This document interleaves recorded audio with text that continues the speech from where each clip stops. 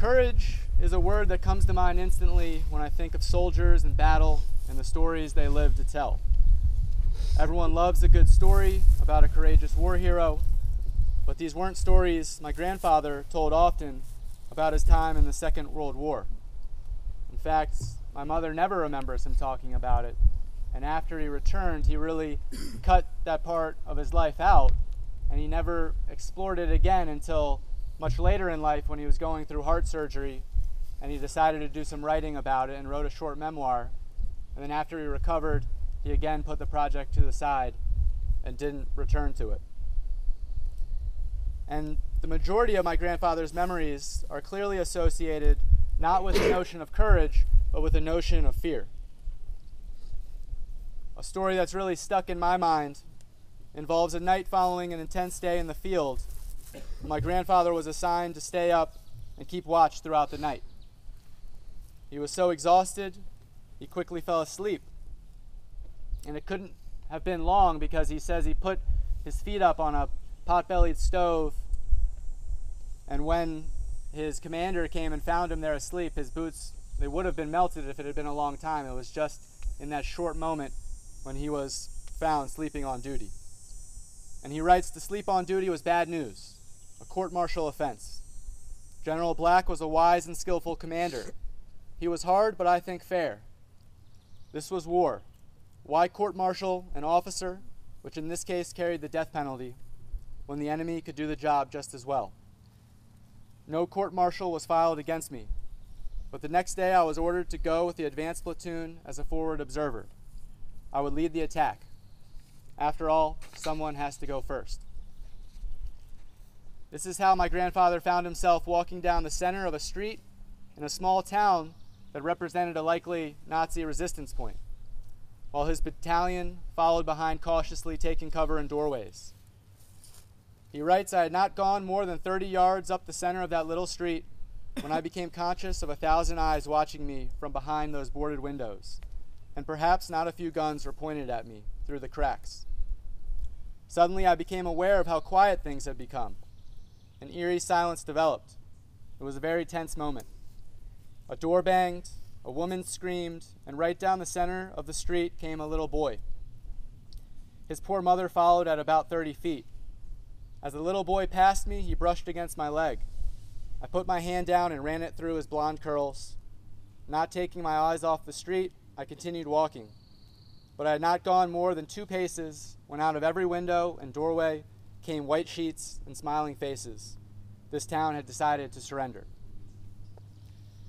My grandfather says he doesn't think he was brave in this moment, only following orders, ashamed of the threatened court-martial, only bone-tired and full of fear. The topic of today's sermon is courage. What does it mean to be brave? Does it mean being fearless? Game of Thrones fans will recall the very opening scene of Book 1, A Song of Ice and Fire, when Bran asks his father, can a man still be brave if he's afraid? Ned Stark replies, that is the only time a man can be brave. Ask yourself, if a person is truly fearless, what would he need courage for? Although he was afraid, when the moment came, my grandfather chose to walk down that road, no longer thinking of himself, but of the job ahead of him.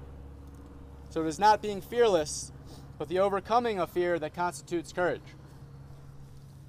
Why is it so important that courage is part of our makeup throughout our lives? This summer we've talked about friendship, kindness, truth and honesty, service, adversity, and grit, being oneself. These virtues work together to form our moral compass. A compass is a tool that guides the way. You use it when you need it, and it is particularly helpful when you are lost or confused. Our moral compass does precisely the same thing. When you are lost or confronted with obstacles, it is helpful to stop and think on these virtues, pull out your moral compass, and let it be your guide. I don't exactly know how a compass works, but I have faith in a good compass. We all should have faith in our moral compass as well. Yet a common theme in all of these talks has been the question of why, if we know the direction our moral compass is pointing, why is it that taking those first steps in the right direction is so difficult? It comes down to courage.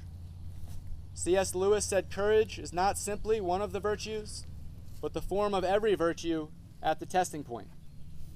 At times we are all going to be tested, lost, and uncertain. So raise your hand if you have felt nervous or scared at some point this summer. It's just about all of us. And would anyone be brave enough to share something that they were scared of at the start of the summer? Max.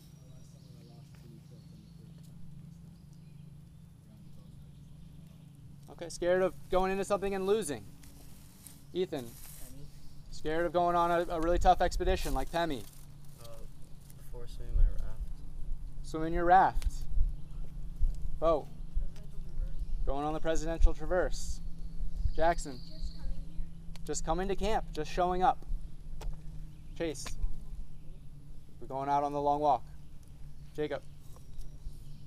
Making it through expeditions. Issa. Swimming a half mile. Anthony? Meeting new people. And Mateo? Skipping a sailboat for the first time. These are all highly relatable fears. A courageous approach to feeling fear on the inside involves pulling out your moral compass. Pulling out your moral compass and choosing to act. Seeing the different paths in front of you and taking the one you know is right, even if it is the harder road. I'm grateful to my grandfather not only for his example of bravery and service, but also for being so honest about his fear, like you all have just been, so that I could learn this important lesson. When I think about courage and walking a lonely road, I think about umpires on a baseball field. Counselors at Pasquaney, myself included, love to be heroes on the ball field, swinging for the fences and making fancy plays in the field, but I'll bet that one of the places that scares them the most and has scared me the most is just behind the pitching mound where they're asked to call balls and strikes. An umpire's moral compass is based on the rules of the game. Ball, strikes, safe, out. So much depends on their call. They observe a play, they stop and think, and then they have to make the call in front of everyone. Not so much at camp, but in many other places, when umpires get the call wrong, they're often heckled and booed. When they get the call right, no one notices. This takes courage. You can see how easy and rewarding it would be to be influenced by the home crowd. But if umpires lacked the courage to call the game the right way, regardless of the reactions of others, no one would want to play. Nobody would want to watch. Their courage to do the right thing makes the game possible. So, we've just heard a lot of examples of some very relatable fears, and yet for many of you, you have moved past those fears. You've walked in the right direction. I'm curious about what it was that helped you. What did you think to yourself? What did you or others do to face your fear? Hayes. Having a lot of other people go through with me. Having other people around you to support you.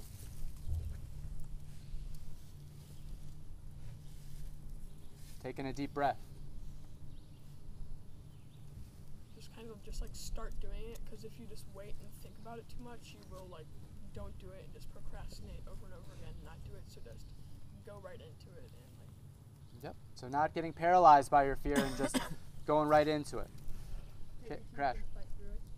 Say again? Grit your teeth and fight through it. Gritting your teeth, fighting all the harder. Max. Stopping and thinking. Jacob. Thinking about it one step at a time. Breaking that big challenge into many, many small, achievable challenges. That's great. So thank you for sharing. And for all of you, I'd like you to think about this question throughout the day, because if you've done something before, you faced your fear before, you can apply those same skills to future fears. And think of all you have gained by facing those fears with courage.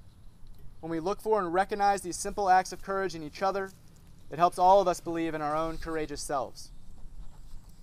When the virtues we live by are tested, how are we going to respond? Are we brave enough to be kind when others are being mean? Do we have the courage to speak up when others are afraid to speak?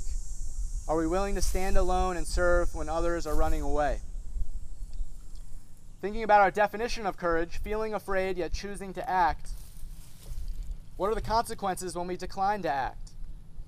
In the play Julius Caesar, Shakespeare writes, "Cowards die many times before their deaths. The valiant never taste of death but once." Cowards die many times before their deaths. The valiant never taste of death but once. The truth is that often when we are tested, neither choice is going to be easy. But no choice can be worse than the one that cuts you off from the feelings in your own heart. In my life, the things I regret the most are the times when I know what is right on the inside, yet because I am afraid, I act differently on the outside, by sitting out, staying quiet, not telling the truth, by going with the crowd, saying yes when in my heart I want to say no, or no when my heart wants to say yes. There's a quote from Lord Chesterfield that I like: "Men cannot discover new oceans unless he has the courage to lose sight of the shore." I've seen tremendous courage recently, and we heard some mentions of this, both in watching long walkers set out on their journey, conquering doubts and anxieties en route to a triumphant finish, but also in humbler moments, watching nearly all of you bravely leave the shore of our waterfront, plunging into the lake to swim your rafts, triangles, and half miles.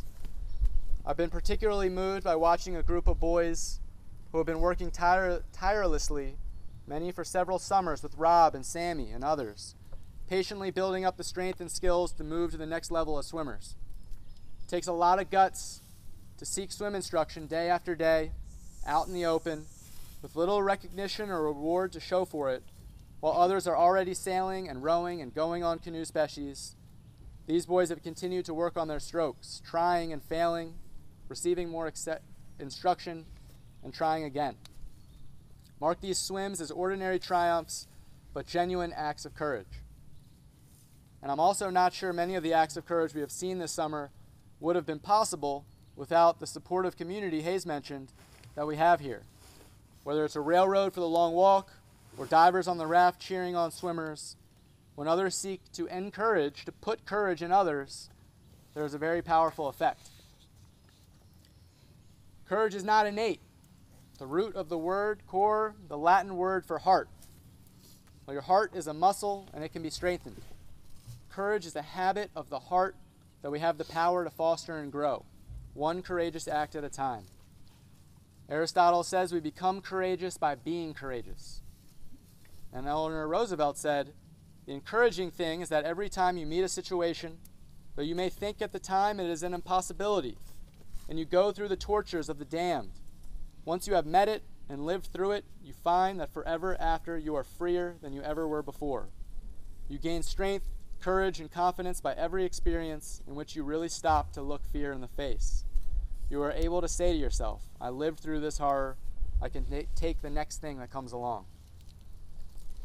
One of the challenges we face is the fact that society wants us to be courageous in a certain way. I took a course recently called A Call to Men, and one of the key concepts is the man box. The man box is a powerful notion that tells us what we can and cannot do or feel as boys and men, and says there's a right way and a wrong way to be a male. Boys need to be strong, athletic, and in charge. Men should be decision makers, shouldn't show too much emotion, shouldn't ask for help, no pain or weakness, no crying. The consequences of living in the man box are serious. We see some people as less human than others. We're more likely to look away when we see someone mistreated. We may shut down parts of our own selves and our emotions for fear of being teased. We'll live our lives always on guard and anxious about proving our manhood. Think about all the energy we waste trying to conform to the man box. As Alan Loy McGinnis says in his book called Confidence, sometimes I feel like crying out. I just can't do it. And somewhere I hear a voice, if you can't do it, pretend. And the challenge to be a good pretender becomes the most challenging challenge of all. We create masks and learn parts. We make ourselves into actors and actresses and quick change artists. We move from one part to another as rapidly as we meet someone in our life who has differing expectations. Other people think we're amazing. They're so proud of us. They seek our company. They promote us and give us merit raises and hugs and trophies. We're so important to them, but we have become strangers to ourselves. We have met everybody's needs but our own. The hymn asks us to come and find our quiet center, clear the chaos and the clutter, clear our eyes that we can see how temporary the rewards are when we seek to please someone else or a peer group, and how wonderful it is to spend time with a friend who likes the real you. Breaking out of this box is an act of courage. And if you can summon the courage to live closer to your true self, your life and our shared lives together will be far richer than you ever imagined. People will be kinder to one another. You'll be free to share your feelings and explore what you love. You'll be more likely to tackle challenges, learn new things, and grow. Think of all the growth this summer. We'll all be safer because people will ask more questions and admit their concerns. If I can't show weakness, would I risk trying and failing on my triangle or half mile? Most likely not. How would I then learn to swim? How would I build my courage muscle? Let your loves and fears unravel. Celebrate the space we gain. Think of all the loveliness we are hiding from one another and all the wonderful surprises that await us if together we choose to live more courageously. It was just such a surprise that first attracted my family to Pasquaney.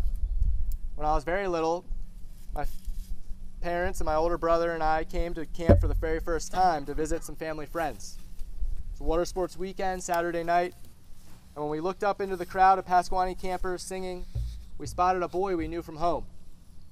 This camper was a student at the high school where my father taught, an all-state catcher.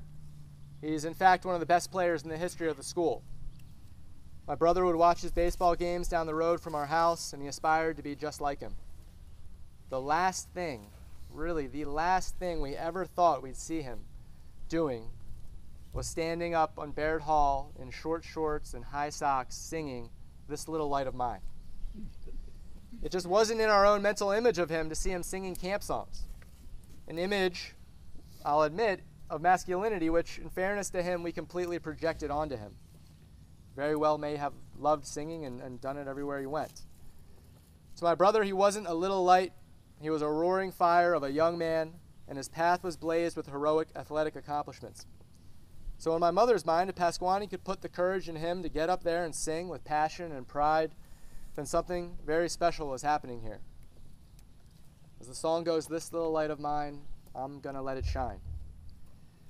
Here in these last 2 weeks, we have an amazing opportunity to continue to practice and grow the important skill of courage. Do not expect it to always be easy. A courageous approach to times when we're afraid is difficult, and that's why it may in fact be one of the most important habits you develop throughout your time in school or in life for that matter. When you're lost, have faith in the direction your moral compass is pointing you, and let your small but invincible light shine the way.